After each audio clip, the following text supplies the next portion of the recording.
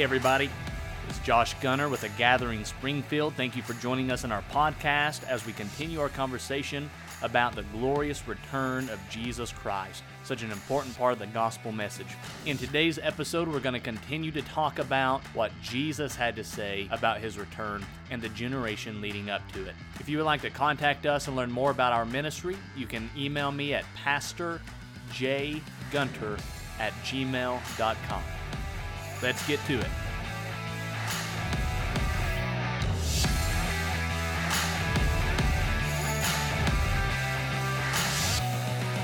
It's Wednesday, which means another episode of our podcast. Be sure to go back and listen to those previous episodes if you haven't been able to. Each new episode builds on the previous one. So last week we were talking about what Jesus had to say about his return. We walked through Matthew 24 together, which is the most detailed description that Jesus gave about his return and that generation leading up to it. Really, the primary focus of that chapter, Jesus explains to his people the Great Tribulation. And so we were able to talk about that. Again, I don't want to get back into it, but go back, listen, and see what Jesus has to say. Before we get too deep in today's episode, I want to remind us all that the message of Jesus' return is crucial for the believer. It's something that is so often neglected in our contemporary modern church. It's something that we don't like to talk about, and I know there's some confusion in the church about it. There are different opinions, and I want to respect everyone's opinion, but Jesus saw this as a very important topic. He didn't give us this information. He didn't give us the book of Revelation to scare us. He didn't give us all this revelation about his return and the days leading up to it to confuse us, but he gave it to us to prepare us so that we may endure the days leading up to it, so that we may be aware of the things that are going to happen. I have a concern that we neglect this topic way too much.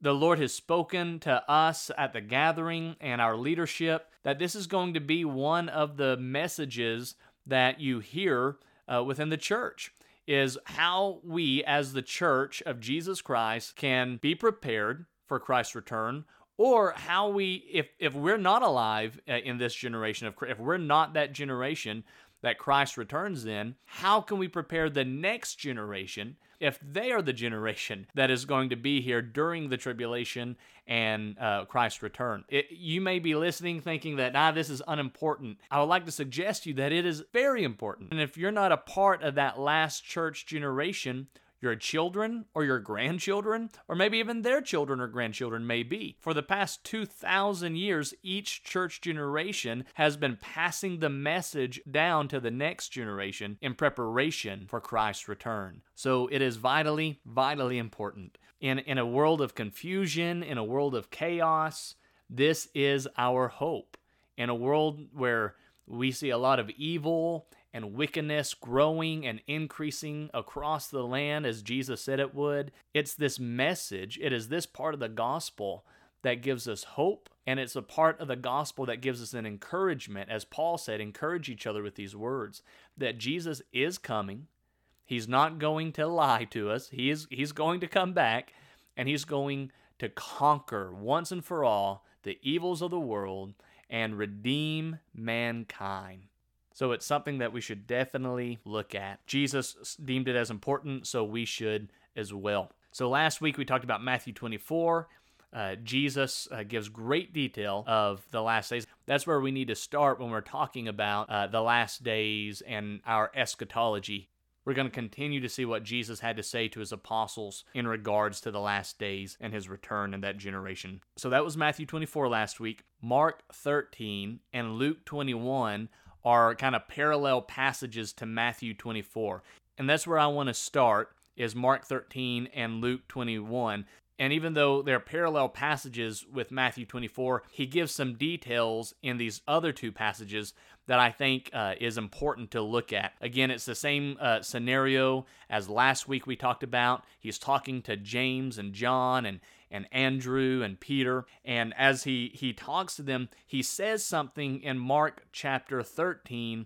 I'm going to start in verse 9 and read. and see what he has to say. He says this. He says, "But be on guard, for they will deliver you over to councils, and you will be beaten in synagogues, and you will stand before governors and kings for my sake, to bear witness before them.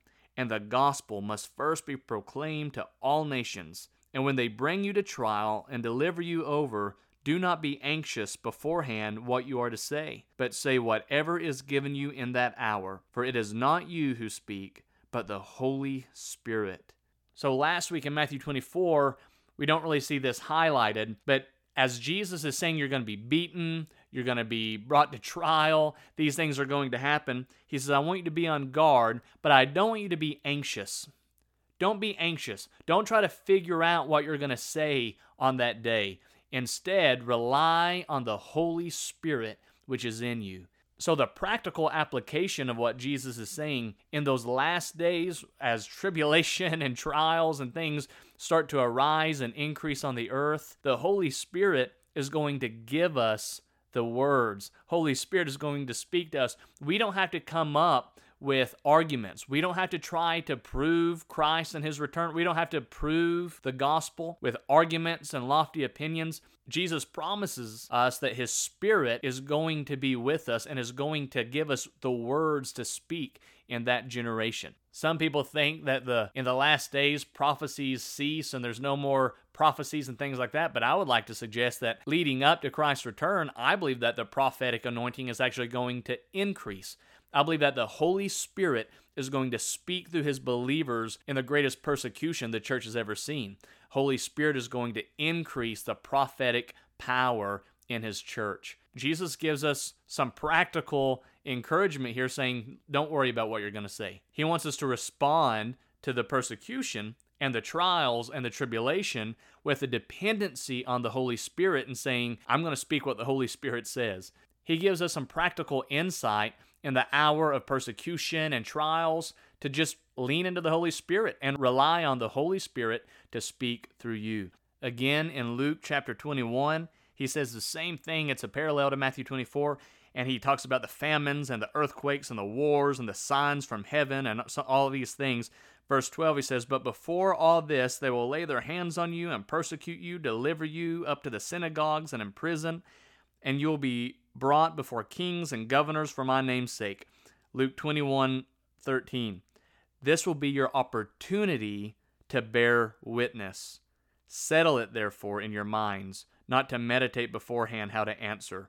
For I will give you a mouth and wisdom which none of your adversaries will be able to withstand or contradict. You'll be delivered up, even by parents and brothers and relatives, friends, and some of you they will put to death. You'll be hated for my name's sake by all." It says, you'll be hated by all for my name's sake. In these passages, Jesus is saying that your loved ones, close people that you know, friends, family, they're going to turn against you. In the last days, brothers are going to turn against brothers and family members and loved ones. And he says that you're going to be persecuted, but don't worry about what you're going to say. In fact, this trial and this tribulation, this persecution is going to be your opportunity to bear witness about me. It's through the tribulations and the trials and the persecutions that we have a great opportunity to speak what the Holy Spirit gives us and to minister in that hour. Before he returns, as the tribulation increases and the trials increase, so do the opportunities to bear witness of the gospel, to be a witness of Jesus Christ and his message. I mean, let's look at it in a practical way. If we believers are being persecuted and we become a spectacle of the world and they see these Christians being persecuted and the message increases that Jesus Christ is coming, we're willing to lay down our life for Jesus. That gives us an opportunity to preach the gospel message in a major way across the earth. If you read church history, in the hour of some of the greatest persecutions on the church, that was also an hour of some of the greatest evangelism and some of the greatest conversions that the church has ever seen. Jesus says, don't be anxious about those days. Don't try to figure out what you're going to say, but the Holy Spirit is going to speak to you. He's going to give you wisdom. He's going to give you understanding. He's going to give you the words to speak. And this is going to be your opportunity to preach the gospel message in every arena. Because remember, Jesus said in Matthew 24 that the gospel is going to go out in every nation, in every land. The gospel is going to go forth in power and by the anointing of the Holy Spirit. And a lot of that's going to be taking place during tribulation by God's people. These passages in Mark and Luke go with Matthew 24, so I didn't want to neglect those, and I wanted to kind of highlight the unique things that Jesus said in these passages and put them with Matthew 24. But we're going to go ahead and go back now to Matthew 25. In Matthew 25, it's the continued conversation that Jesus had with his apostles whenever they asked, what will these days be like? And Jesus starts to give revelation of what that generation and the events leading up to his return is going to look like. And after talking about his return and the generation leading up to it, he gives two parables. And what we've got to understand is Matthew 24 and Matthew 25 are the same conversation that Jesus had. It's not two different conversations. Sometimes we read Matthew 25 and we try to read it from the perspective that it stands alone without Matthew 24. There are some good principles here in Matthew 25 that you can look at it on a practical way, as it's talking about talents and being faithful with money and being faithful with what you've been given and things like that. But Matthew 25 is an eschatology chapter. Jesus is giving principles and giving revelation of the last days and his return. In Matthew 25, as he talks about his return, he says, now here's what I want you to understand. There are a group of people that are foolish and a group of people that are wise. And then he talks about another group of people. He says there's a group of people that are faithful and who are wicked. So as Jesus continues the conversation, he's telling us, I want you to be wise and faithful, rather than foolish and wicked. And he starts to lay down different people groups that are going to be on the earth when he returns. So let's dive into Matthew 25, as it is a continued conversation from Matthew 24. And so we'll go ahead and read that together. We're going to continue to see what Jesus said to his apostles in Matthew 25. I want to give an overview. He lays down there are some wise virgins and some foolish virgins. And he says there's some faithful servants and a wicked servant. And he correlates these people groups with different people groups that's going to be around when he returns. Matthew 25, verse 1. He says, then the kingdom of heaven will be like 10 virgins who took their lamps and went to meet the bridegroom. 5 of them were foolish, and 5 of them were wise. Verse 3. For when the foolish took their lamps, they took no oil with them. But the wise took flasks of oil with their lamps. There are these 10 virgins. They have these lamps, and I believe that the lamps being the word of God, Psalm 119, verse 105, says that your word is a lamp unto my feet and a light unto my path. They have the word. They believe that Jesus is coming. The bridegroom is coming. The bridegroom here is Jesus. The virgins are those who know that he's coming. 5 of them had oil, but 5 of them didn't have the oil. It says they took no oil with them. I don't want to make something up that's not biblical, but I believe that the oil here is speaking about the relationship with God, the Holy Spirit. The Bible says in 1 Samuel 16:13 that whenever the oil was poured on David, it said that then the Spirit of the Lord was with him from that day forth. And throughout Scripture, we see the oil in connection with the Spirit of God and the anointing of God.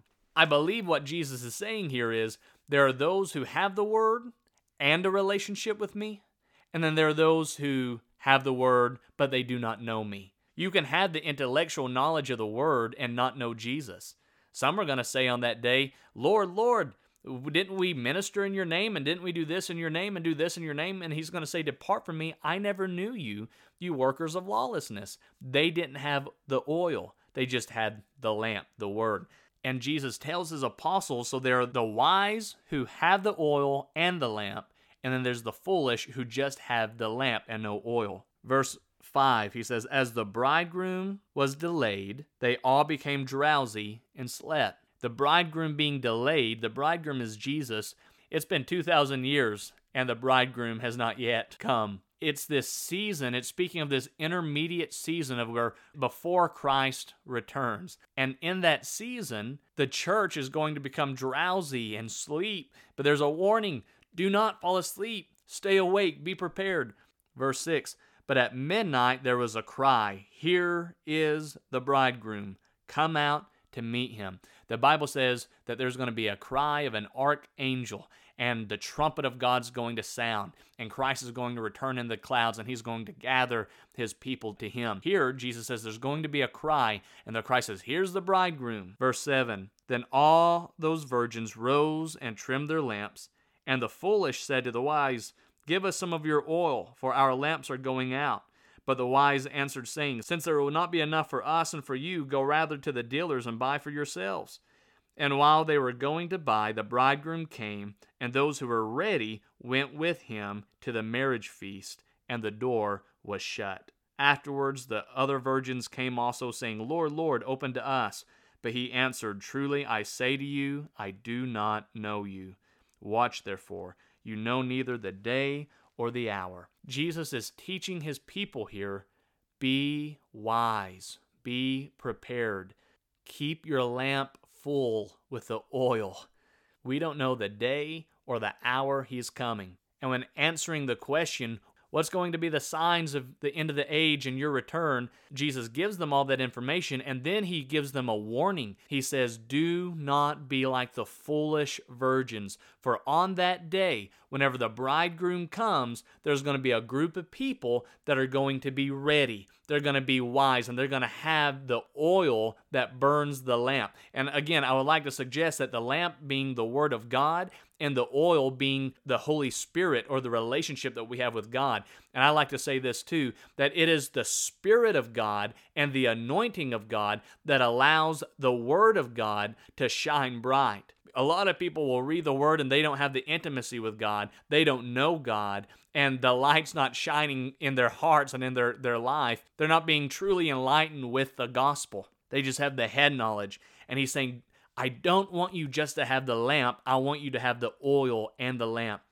As we get closer and closer to the return of Christ, we have to make sure our lamps are full with the oil. And we could try to break down what this could mean and what that could mean. Well, some people may read this passage and get something completely different, but the truth still remains. As we get closer to the return of Jesus, we need to know him. We need to do more than just know what the Word says about him, but we need to know him. We need the Holy Spirit in our life directing us, guiding us, walking in communion with God through the Spirit. And so the wise are going to be those who are prepared for the bridegroom by having the oil. Again, I would suggest, as we get closer and closer to the day of the Lord, those who not only have the Word, the lamp, but has the Spirit, or the oil, the anointing, and the relationship with God. Jesus says, be wise, do not be foolish.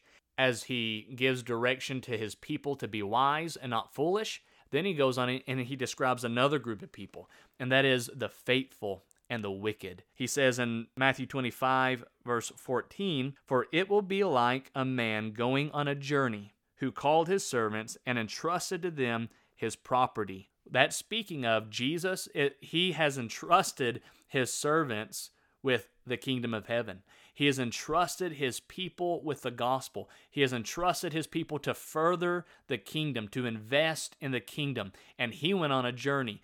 That journey being Christ going and ascending to the Father and being with the Father until his return back to earth. During that time, during that intermediate stage of Christ ascending to the Father and him coming back, these past 2,000 years and until the day of his return, that's what we can call the intermediate stage. And that's what Jesus is talking about on this journey. In this stage, he has entrusted his people, his kingdom, the kingdom of heaven, to go forward, to preach the gospel, to teach the world and the nations what Christ and his kingdom represent and what it's about. Verse 15, "To one he gave 5 talents, to another 2, to another 1, to to each according to his ability. The Bible says we've been given measures of grace, different giftings, different abilities to go and further the kingdom of God. Then he went away. Ephesians chapter 4 said whenever he ascended back to the Father, he gave gifts unto men. And he talks about these ministry gifts that he's given to the church to equip the church. And it says that he did that when he ascended to the Father. And so here, Jesus is saying that it's like this man who went on a journey, but before he left, he gave these talents. It is money. A talent's money. But the talent isn't just representing money. It's representing a much bigger picture than just finances.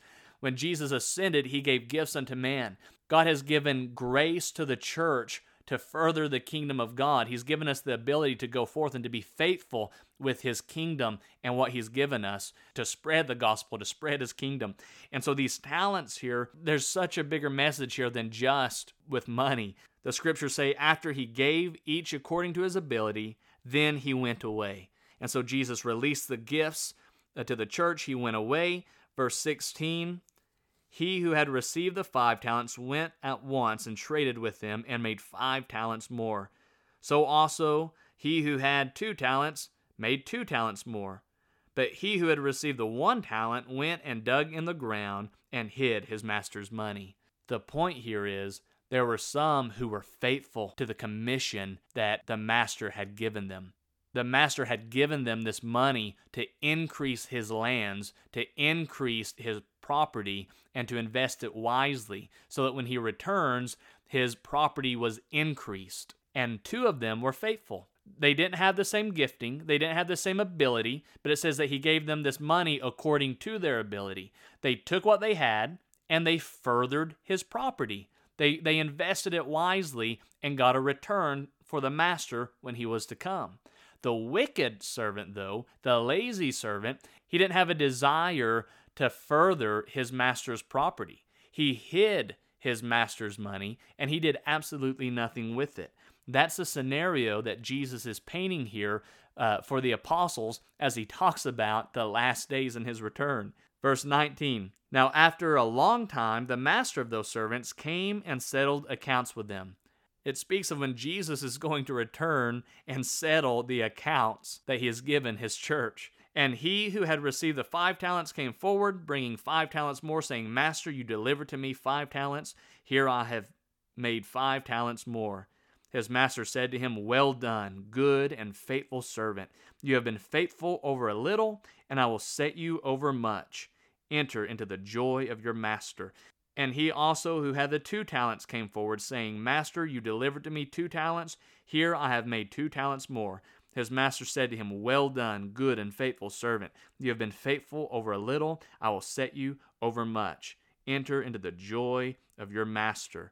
He describes those who are faithful in furthering the kingdom, furthering his property. Notice that the one who was given the 5 talents and brought 5 talents more, his reward was the same as the reward of those who only had 2 talents, who brought back 2 talents more. The master didn't look at the one who brought him 5 talents more and said, okay, you are much greater than the one who brought me 2 talents. The reward was, you are faithful with what I gave you, and because you are faithful with a little, I'll make you ruler over much. That speaking of the day when Christ returns and he establishes his kingdom, those who are faithful servants in the kingdom of God, it says that they're going to shine like the sun and they're going to be made rulers over much. They're going to rule and reign with Christ. Jesus is telling his apostles, when I return, the faithful servants who furthered the kingdom are going to be made ruler over much.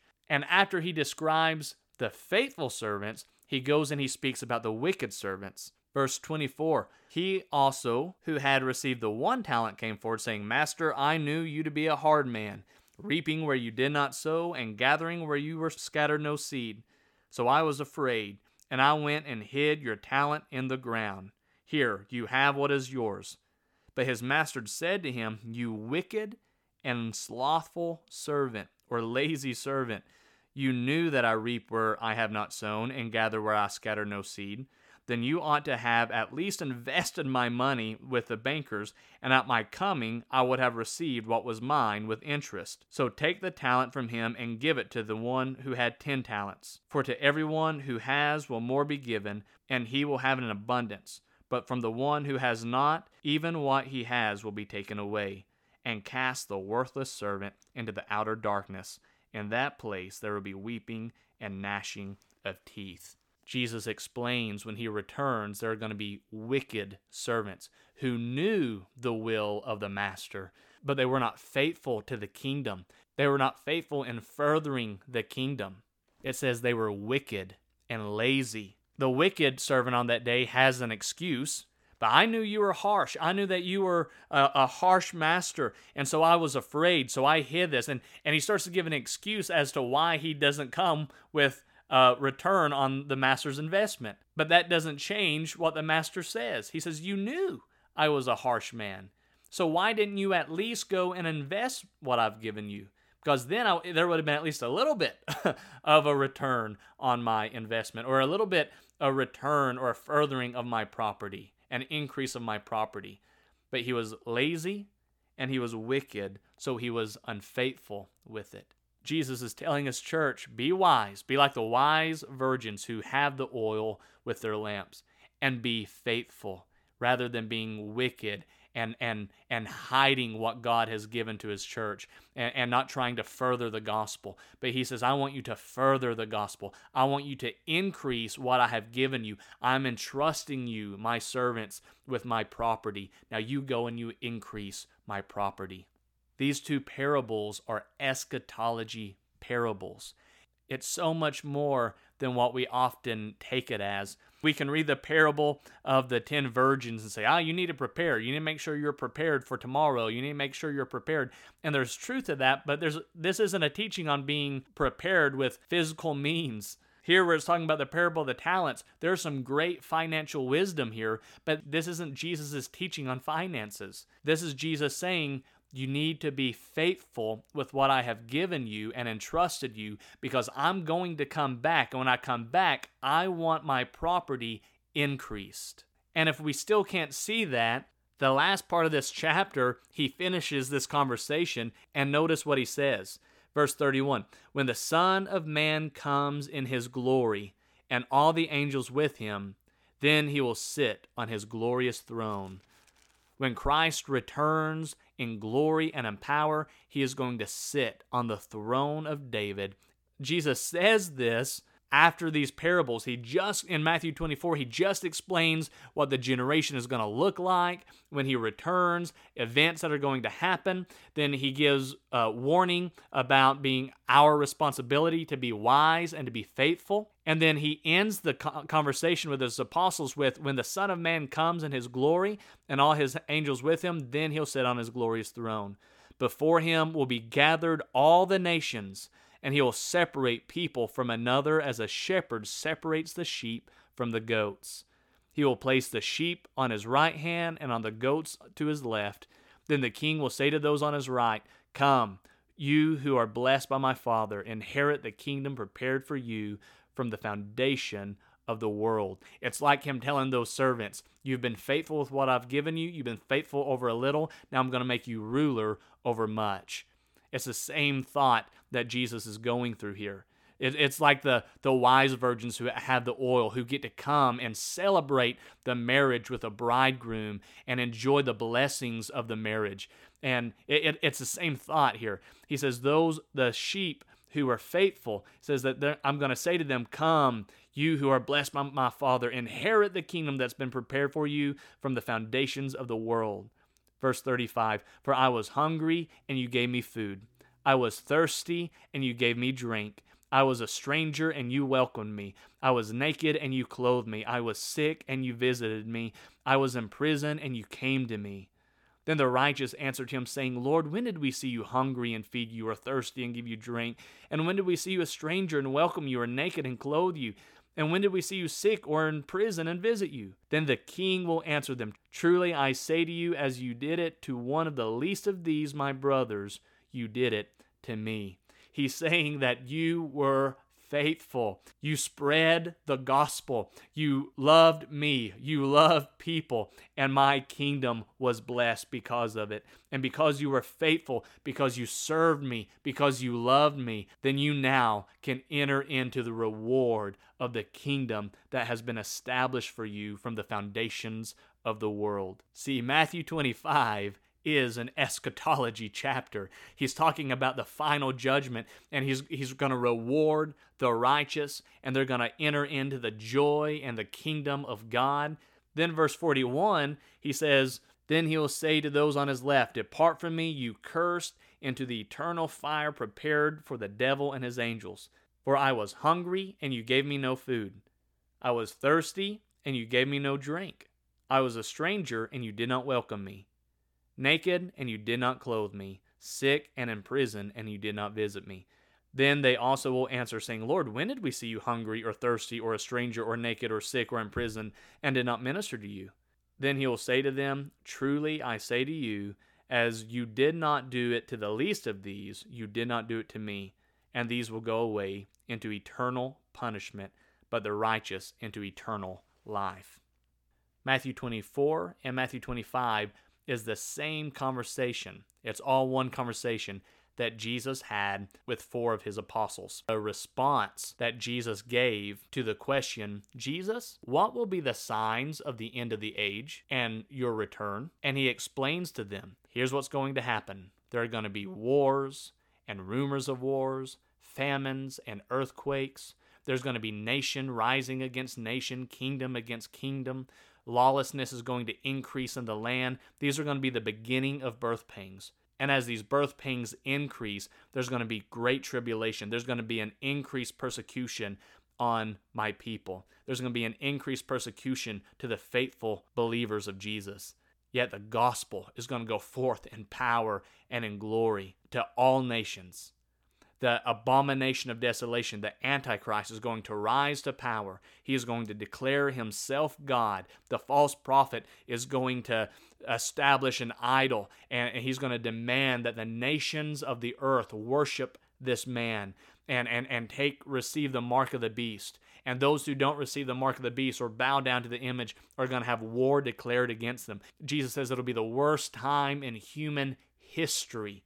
It's going to be worse than what happened in 70 AD, where 1 million Jews were killed. It's going to be worse than what happened in the Holocaust, where some 10 million people were killed. It's going to be the worst persecution and tribulation that has ever happened on the face of the planet, Jesus said. Super encouraging, right?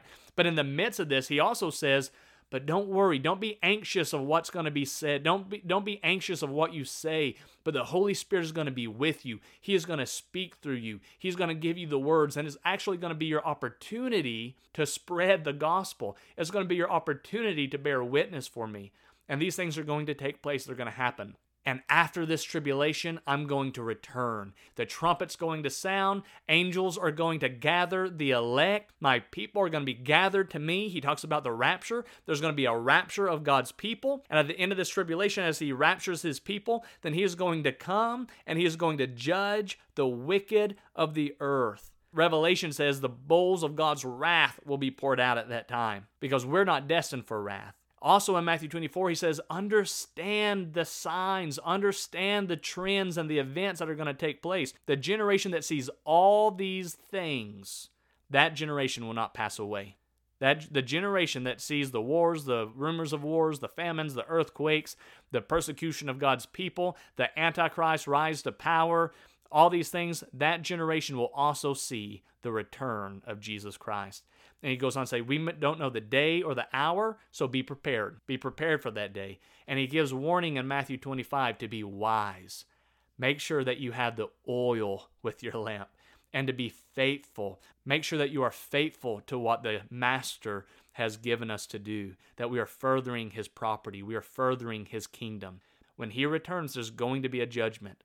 He's going to divide the wicked and the righteous. And the righteous are going to walk in eternal life. And the wicked will be destined for eternal punishment and fire that was prepared for Satan and his angels. That's what Jesus had to say about his return and the generations leading up to it. Now, we can try to come up with some great ideas, and we can form different opinions of what we think that generation is going to look like. We can try to figure out an eschatology that sounds good. At the end of the day, what Jesus said in Matthew 24 and 25 is one of the Bible's greatest descriptions of the last days and his return. And we absolutely must submit to what Jesus said about those days and not form a way around what Jesus said. We also can't find things in history that are similar to the things that Jesus said and say that's what he was talking about when there are so many missing elements. We have to understand that Jesus said, when you see all these things, I'm going to return. We have to submit our opinions to what Jesus had to say about that day. Again, it's very important to know what Jesus said about his return and that generation, because Jesus gave us the information so that we would endure.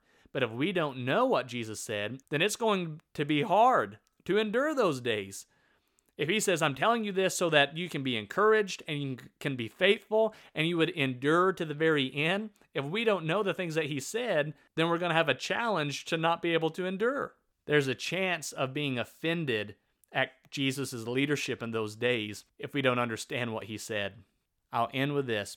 Open your word, see what Jesus has to say, because he doesn't want you to be confused about it. He wants us to have great clarity and great revelation so that we can be faithful in the calling of God in this generation. I hope you enjoyed today's episode and gain revelation of what Jesus had to say. Next week, join me on Wednesday, and we're going to open up Matthew 13 and Luke 12 and Luke 17. We're going to wrap up the things that Jesus said in the Gospels about the last day generation and his return, and then we'll go into what the apostles had to say in the letters. So be sure to tune in next week, and let's stay engaged in the conversation of the glorious return of Jesus Christ. Father, we love you, and we ask your blessings over your church that we may be prepared to be the generation of your return, and that we may be found wise and not foolish, that we may be found faithful and not slothful and wicked. We love you, Lord. In Jesus' name, amen.